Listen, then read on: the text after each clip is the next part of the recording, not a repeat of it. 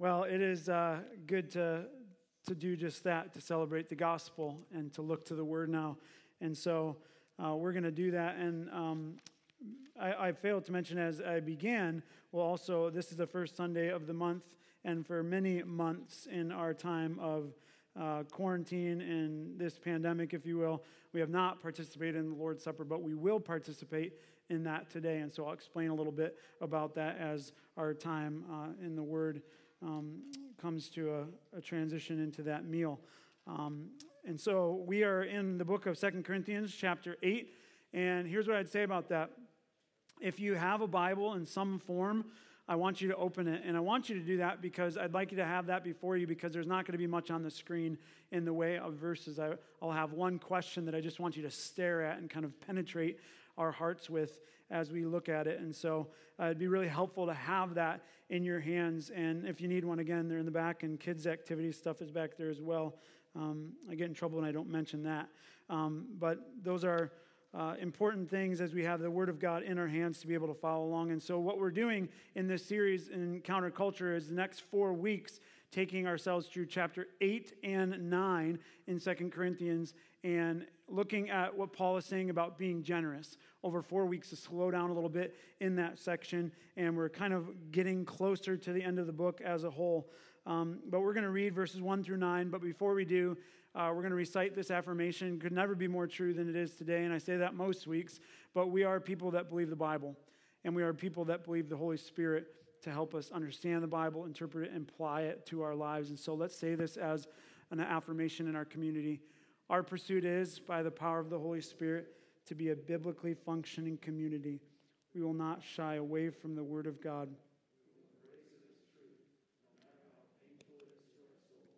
How countercultural it is to our souls.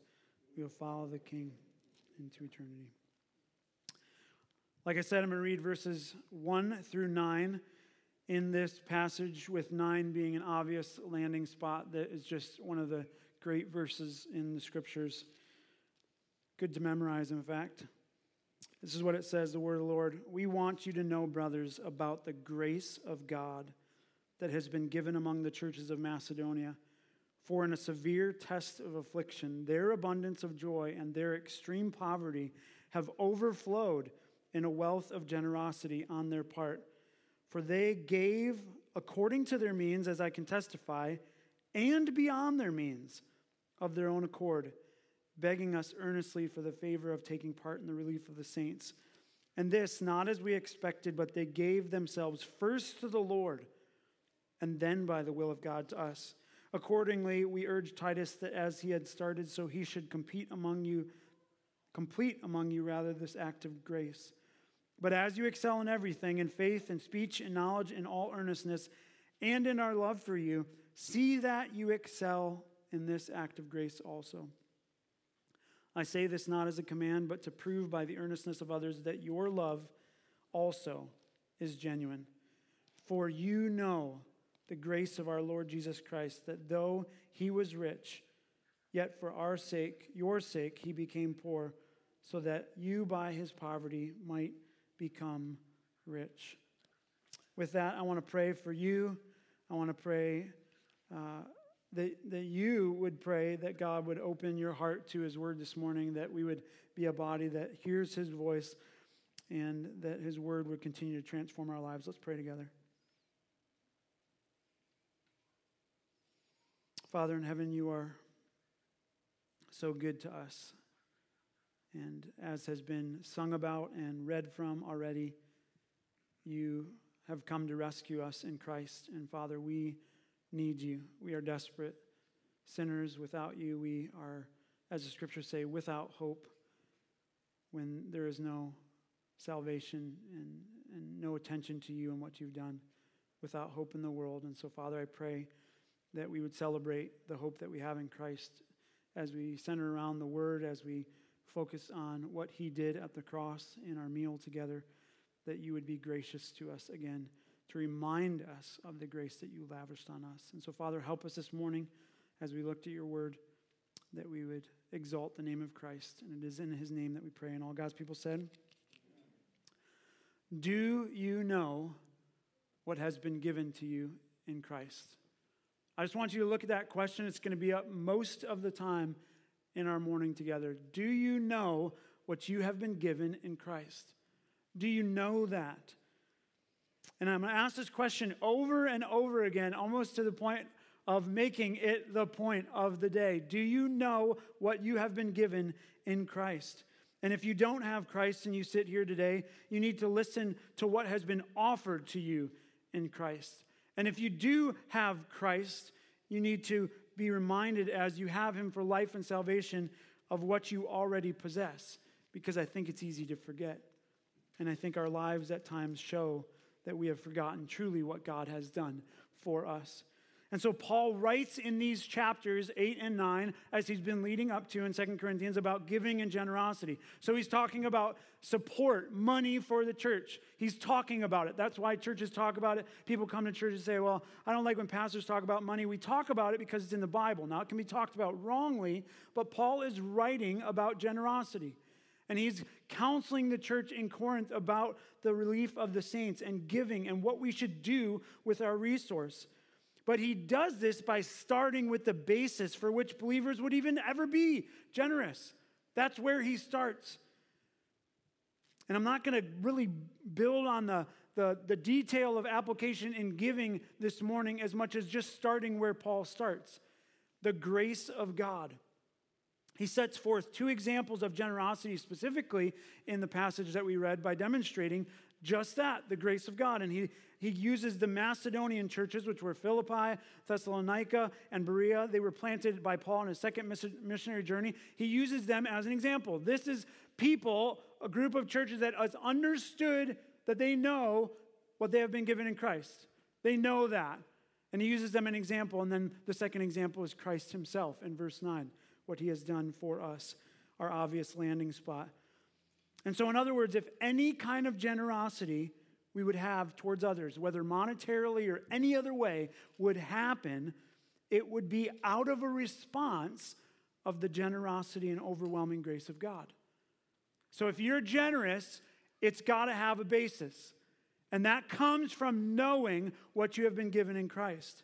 Do you know what you have been given in Christ? Paul starts there in verse 1. We want you to know, brothers and sisters, my insert, about the grace of God. That's where he starts. We want you to know about the grace of God that has been given among the churches of Macedonia. And I would argue many more churches like this, Real Hope. We want you to know, I want you to know as a pastor, what you've been given by the grace of God in this place, in this season, in this time. And Paul starts there. The context here is, again, instead of starting as he would expect with a request for money, Paul begins with a focus on grace and sacrificial giving. And again, this is not just about money, although that is what this text is about. This is about all kinds of generosity towards everyone, much more. And so the context, Macedonia, you have to understand, maybe the place is helpful for what's happening here. This piece of land centered in the plains of the Gulf of Thessalonica and in a prosperous area. That's what they were. And I would argue that America is a prosperous area. So it runs up the great river valleys into the Balkan Mountains, and it's famous, Macedonia, for timber and precious metals. So they had resource. They were prosperous. And the churches had been planted by Paul on the second missionary journey, as I said, Philippi, Thessalonica, and Berea. And what is noteworthy is they knew God had bestowed on them so much grace. They understood that. Their lives were transformed. When Paul came through with the gospel and the message of the gospel, and when he spoke of what he had seen and heard and testified about on the road to Damascus, that Jesus Christ was the living hope, that he was the only way of salvation. And him, a Jew who had been learned in the law, who had known it well, a Pharisee, persecutor of the church, his life is transformed. And he preaches that message, and they get it, and they know it. And this noun, charis, or grace, appears in these two chapters 10 times. Even with this short span of verses, the range of usage is surprising and is employed, here's a list of things. It's employed in different ways as a spiritual endowment, a divine enablement, a monetary gift, a human privilege, a word of gratitude, and divine favor or goodwill, charis. the Greek word for grace.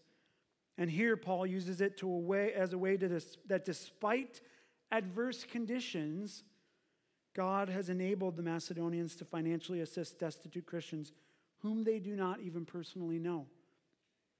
Generous in affliction. I remember last week as we spent time with the votes, Chris was so moved, even to the point of emotion, that he said, "You guys have supported us and given to us, even though you had never met us until now."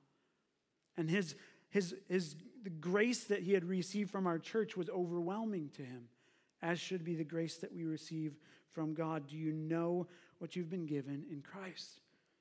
These churches were experiencing, in verse 2, the most severe trial. Look at verse 2. For in a severe test of affliction, they were experiencing severe testing. The Greek word here is literally a great testing of affliction. And more specifically, a severe test consisting of afflictions.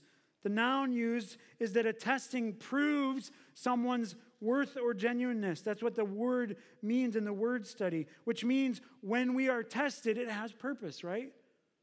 That's what we learn from the scriptures. When we have afflictions as Christians, we are being tested in order to produce something. So something negative, something hard in our view, something bad, is transformed by God's grace into something good. It produces something to show a genuine faith. And God will use our trials to get our attention and often do something in it. The word in this passage here that's used, this thlipsis, it's like flipsis, it's like a lisp word, right? With the Greek word there, means pressure, and it's found 9 times. Pressure. Commonly used as the harassment that God's people experience at the hands of the world. Let me say that again. This word pressure, a word that's used commonly as the harassment of God's people that they experience at the hands of the world. No further details are shared about the nature of that and their circumstances, but if one can gauge from the frequency with which the topic of Paul, this comes up in his letters, persecution was a way of life for these churches. Raise your hand if you've experienced pressure in the last several months, days, hours. Yeah, I got 2, I want 3 or 4 hands. Pressure. Persecution, pressure was a way of life for the early church and often is for the church. And that's a word about our current circumstances in what's going on right now. And experiencing the overwhelming pressure on the believer right now to navigate the challenges of this world. As you well may know, and if you don't, I will tell you, there are many opinions about these. About what you should be doing. About who you should be obeying. About what the Christian's response is. And I'll say it again. I've said it from the beginning. There is a spectrum that exists, usually on all topics, but on this one in particular. The wide spectrum. And I will challenge all of us today on that spectrum. In all things, we are to land as believers in the Word in the middle with a balance. On the one hand, there is a population of people, and maybe you're part of that is in fear over sickness. And that's not righteous. We need to be people that are faithful. You cannot fear being sick or being safe. Safety is not a part of seeking first the kingdom of God. If you read the New Testament, Jesus sends his disciples out, and he does not guarantee their safety. And so as believers, we have to have a boldness that we cannot worry about these things. That doesn't mean that we not take precautions. It doesn't mean that we can't do certain things in that. But we cannot be driven by fear if we're a people of faith. That's the one side.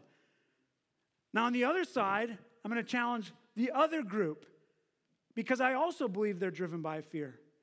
I think what they're driven by on this side is a fear that they're going to lose freedom, that they're going to lose government, the one they want. And it's still fear, and it's still not righteous. On the far end of the spectrum, we're going to lose this and that. That's why we have to do this and that. And it's about politics and this and that and freedom. It's fear. They would not admit that, but they're afraid of what they hold tightly. And we are not people that operate by fear. We're people that operate by faith. And so whatever side of the spectrum you exist on, whatever pressure you feel, God can use it for good to turn our hearts towards him.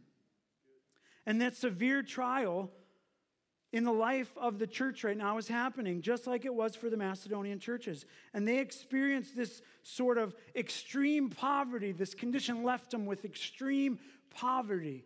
That's what the word says there. The phrase literally broken down to the depth poverty, or the rock bottom poverty. That's where the church was. Material or otherwise, they were in the rock bottom poverty. Do you know what you have been given in Christ, or what is being offered in the gospel?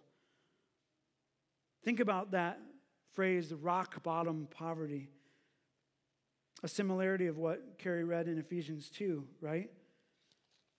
If you go back to Ephesians 2, if you even flip over 4 or 5 pages, and you were dead in your trespasses, in your sins, in which you once walked, following the course of the world, following the prince of the air, the spirit among whom we all live, one of passions of our flesh, carrying out the desires. That's pretty rock bottom. And Paul uses this comparison as he talks about generosity as a comparison of the grace of God of what they were in spiritually, rock bottom. And that's why they understood it. That's why they could give generously, because they understood where they were spiritually. They understood they were at rock bottom spiritually, dead in their transgressions. Children of wrath, destined for their own destruction, under the judgment and wrath of God. And then the verse comes along, the famous "but God" in Ephesians 2. Rich in mercy, saved us by grace. And this not because of us, right? Not of our own doing, not because of our works, not anything we could do, nothing that we could boast in, but only a gift from God. Do you know what you've been given in Christ? I want you to think on that. And this is why, even in the rock bottom nature of poverty, these people could not just be generous, but overflow with joy. The Macedonian churches are a testimony that it's possible not to just merely experience joy in the middle of affliction, but to overflow with it, even in the midst of trials. As the writer James talks about, that we should consider it a joy when we're tested. Our default is not, especially during this pandemic, to be joyful. And most of us can't tell because we're under the mask, right? Or that's not our response. That like, this is great. Like when this order came out, I did not respond in joy. But that would have been my attitude. Should have been my attitude, rather. Whatever God you're doing in this ought to be joyful. Our joy should overflow. Even more, just as persecution did not take away their joyfulness, neither did poverty diminish their ability to be generous. Circumstances didn't change the character to which God was building in them. Their circumstances did change, but it didn't change the fact that they were being faithful people who knew what Christ had given them and done for them. And I want to show you how they gave briefly in verses 3 through 5, because you see this in the text. As we've leaped from their affliction, they overflow with joy. They gave in these 3 ways. They gave beyond their ability. It says there in verse 3, for they gave according to their means. Paul could testify to that, but also beyond their means. In other words, they didn't care about comfort. That's how I would say that. We give typically in our world based on what we can be comfortable with. That's how we give our resource, our time. Here's what I can be comfortable with. Here's my means. Here's what I have. And this passage says they did that, but they actually went beyond their means. Now, if you're sitting here and you're a good financial planner, you would say that's not a good idea to live beyond your means. It doesn't say to live beyond your means. It says to give beyond them. Think about it. They didn't care about their comfort. They went well beyond that and said, we can give more and more. You know why? Because God has done more. In fact, in Ephesians 4, later it'll say, he's done immeasurably more than you could ask or imagine. He's done beyond what you could even reconcile would be more. And that's how they gave, beyond their ability. If that doesn't even make sense to you, I would say join the club. Spiritually, a lot of things don't make sense. How could God do this? When you put yourself there, he can do anything. And that's what they did. They also gave entirely on their own. In verse 3, it says there, their own accord. They did it voluntarily, joyfully, and willingly. How many times do we, out of Christian obedience, do things because we have to, instead of doing things because we ought to just desire it with joy? And that's how they gave. They gave voluntarily, joyfully. It was a joy to them to do it. Paul's going to write about that later in chapter 9. God loves a cheerful giver, cheerful people that are doing something because they want to please the Lord. And they want to do it out of response to the question I've asked. Do you know what you've been given in Christ? That's the second way they give. And then the third way they gave was this. They gave themselves first to the Lord. Look at verse 4. They actually begged to do it, to take part. These people that were poor and poverty begged Paul to be a part of relief for the saints. And this, not as we expected, Paul says. We would say that, we understand this isn't a good time for you, good circumstances. And they begged, can we be a part of this, even in our deep affliction? Because God's grace has overwhelmed us. And that was the response that they gave because they gave themselves first to the Lord. And then by the will of God to us. The will of God there, that it was God's will for them to be generous in support of the relief for the saints. But it couldn't happen until they first gave themselves to the Lord. So you may sit here and say, well, how can I become a generous person? I would say, have you given yourself fully to the Lord in response to the grace of God in your life? Do you come to God and say, God, I was dead at rock bottom spiritually, and you plucked me from death and put me into life, and no material thing could ever be worth it. That's what you did for me. And I want to spend the rest of my life doing work for you. And that's what these people got and understood. In other words, their preeminent concern was how best to serve Christ. They exceeded Paul's expectations. They gave out of their poverty because of their sincere commitment to Christ as Lord. So great, in fact, was their desire to serve Christ that they would not allow their economic situation to keep them from being involved in the Lord's work. Paul's desire was that they got it. And so those are the three ways they give. And his desire was that they got it. Remember, this is the Corinthian church. So much so that he writes verses 6 through 8 about Titus and urging the work that he would complete this, that he wanted them to get it and excel in this, in everything. And so what Paul does here is he says, this has this list of here's the strengths of the Corinthian church in verse 7. Faith and speech and knowledge and earnestness in our love for you. But then he says, see that you excel in this also. In other words, practice what you preach, as if, surprise, shocker here, people could be religious about certain things. People could talk about how they had knowledge. Remember that? When we looked at that? That puffs them up. And how they were so faithful. And that's happening in the church today, this very moment. People are talking about how faithful they are and how bold they are for Christ. And yet Paul says, excel in this too. Be generous. Why? Not as a command, but to prove, look at verse 8, by the earnestness of others that your love is also genuine. So Paul says, yeah, you get these things right, you excel in them, but excel in this to prove that you actually love your brothers and sisters in Christ. Boy, is that something we all need to hear today. Excel in your love for others. Excel in your generosity towards others. And generosity and love are linked. We know that. We're generous because we love and care for people and mission and gospel and kingdom work. And how do you love others? Only truly if you are first transformed by God's love. And that's the driver here as we look to verse 9. Do you know what you've been given in Christ? And that is how you get to verse 9. The answer to the question that I ask all morning. The pinnacle of this passage, our obvious landing spot, and I would say the most appropriate setup for partaking in the Lord's Supper today. Verse 9, for you know. Let me stop there. Paul says, I want you to know, because that's the basis. And then he stops and he says, for you know. And that's what I would tell you today. Regardless of what your feelings are, your heart and your fear on that spectrum, you know the grace of God. For you know the grace of our Lord Jesus Christ, that though he was rich, yet for your sake he became poor, so that you by his poverty might become rich. And that is not a verse about how to make a bunch of money. Oh, this is you know that Jesus Christ left heaven in all its riches.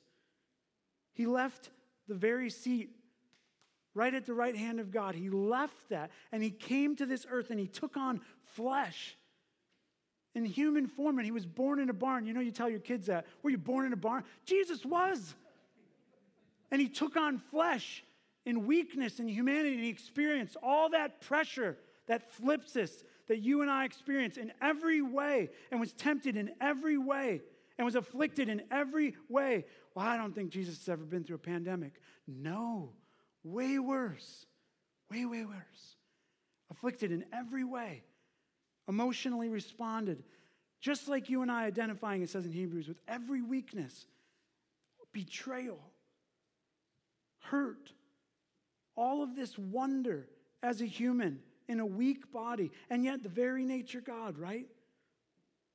And he broke through all of that pain and temptation and pressure, and he did it. He lived perfectly and righteously, never caved under all that pressure and rejection and stupidity. And I'll say it like that because there is so much stupidity in the world right now. And he lived righteously and joyfully through it. He considered all of that a joy, as it says in Hebrews, as he looked at the cross. Why? Because that was God's greatest act of generosity towards us.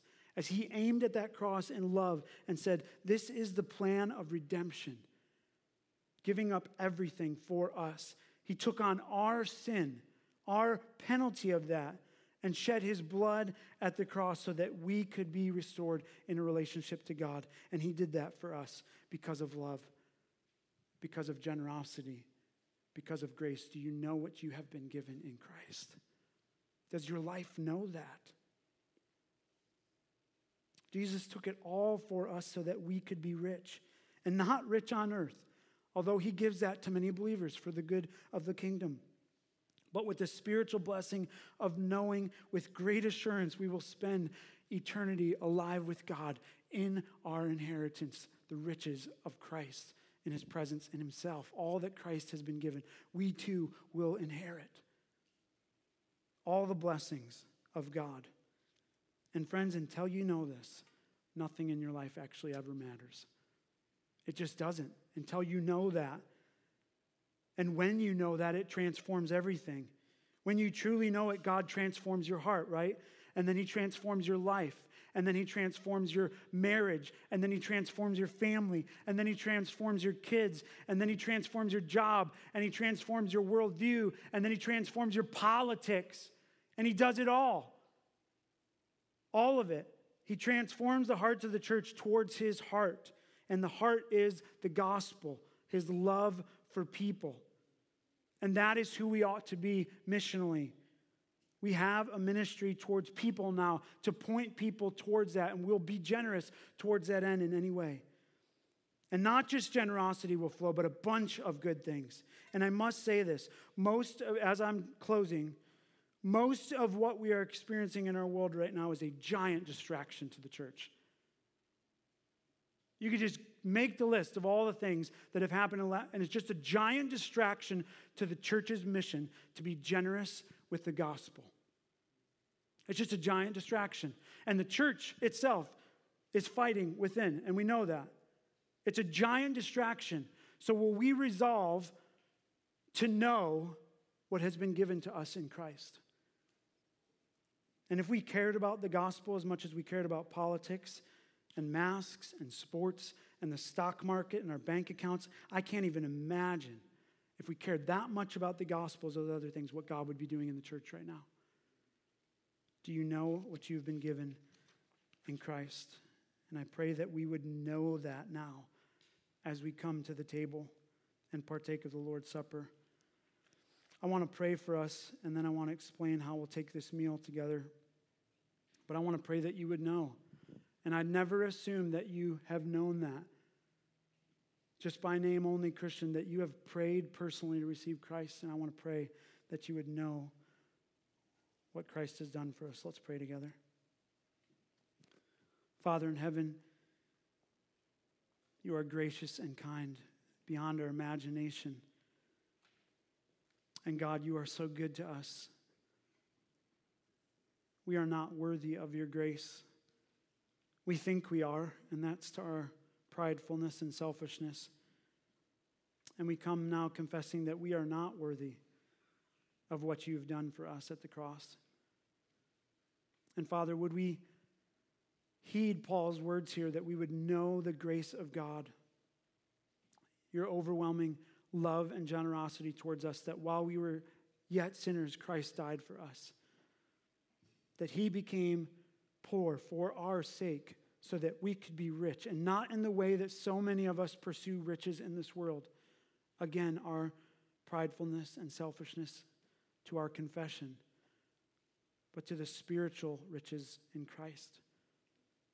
Father, I pray for the one who has never placed their faith in Jesus Christ for salvation, that they would this moment trust in him by faith, knowing that nothing else matters. And that is a gift from you. And Father, when we receive that gift, we would know of salvation and joy and hope. And that joy would transform us in a way that even in the severe afflictions of this life, of which there are many, and there likely will be many more for the church, the pressure will probably only increase. May we be joyful through it. May we not get off track in it. Help us, like Jesus, to focus on what you've called us to and do it with joy. God, help us. Thank you for your mercy. Thank you for the meal that we're about to partake in, to celebrate, that you may be glorified in your church. And we pray these things in the name of Jesus, and all God's people said. I want to explain how we're going to take this meal together. It's a little different. I'll ask the servers to come up. And as we will serve this, but I want to read from 1 Corinthians chapter 11 in a moment here, but we will be taking from these little cups, which are sealed. They're the bread and cup together. And I feel like I need to give you this instruction before I begin. We will hold the tray out, and you can take one of these. There is a logo emblem, if you will, some printing on a little, this is kind of tricky. There's a little plastic seal here that you need to grab the little plastic part before the purple part and peel that off for the bread element. And then the rest of it peels back for the cup. So make sure you get the thinnest layer peeled, and then that second part, otherwise it will spill. But we're going to take this in the way that honors people the most, and that's how we're going to do this meal. We are going to serve that, and you can just grab one. But as we have always said at this church, as we partake in this meal, you have to have placed your faith in Jesus Christ to participate. The scriptures are clear. Paul says this in 1 Corinthians 11 also, "For I received from the Lord what I also delivered to you, that the Lord Jesus, on the night when he was betrayed, took bread, and when he had given thanks, he broke it and said, 'This is my body, which is for you. Do this in remembrance of me.' In the same way also he took the cup after supper, saying, 'This cup is the new covenant in my blood. Do this as often as you drink it in remembrance of me. For as often as you eat this bread and drink this cup, you proclaim the Lord's death until he comes.'" The grace of God, you proclaim that in understanding what he did. "Whoever therefore eats the bread or drinks the cup of the Lord in an unworthy manner will be guilty concerning the body of the blood of the Lord. Let a person examine himself then, and so eat of the bread and drink of the cup. For anyone who eats and drinks without discerning the body eats and drinks judgment on himself." It may be a meal that you say, "I've been waiting for this in anticipation and I need to partake." It may be a meal that you say, "I don't think my heart's right now." Maybe you should let that pass. A time to examine ourselves and answer that question. Do we know what has been given to us in Christ? Let me pray for us. Father in heaven, we thank you for your grace. We thank you for the cross, for the body broken and the blood shed. And now, Father, as we participate in this meal together, that we would know what you have done for us, what you have afforded to us. And Father, I pray for each one that sits here that they would think much of you as they think much of this meal. These are strange circumstances in which we take this. But Father, I pray that as your word says, when we come together, we would participate in this. We would wait for one another as we do, and we will wait to take these elements together. That we would do it out of an overwhelming response to the grace that you've given to us in our lives. So, Father, we say thank you this morning for your amazing grace. We pray these things in the name of Jesus. Amen.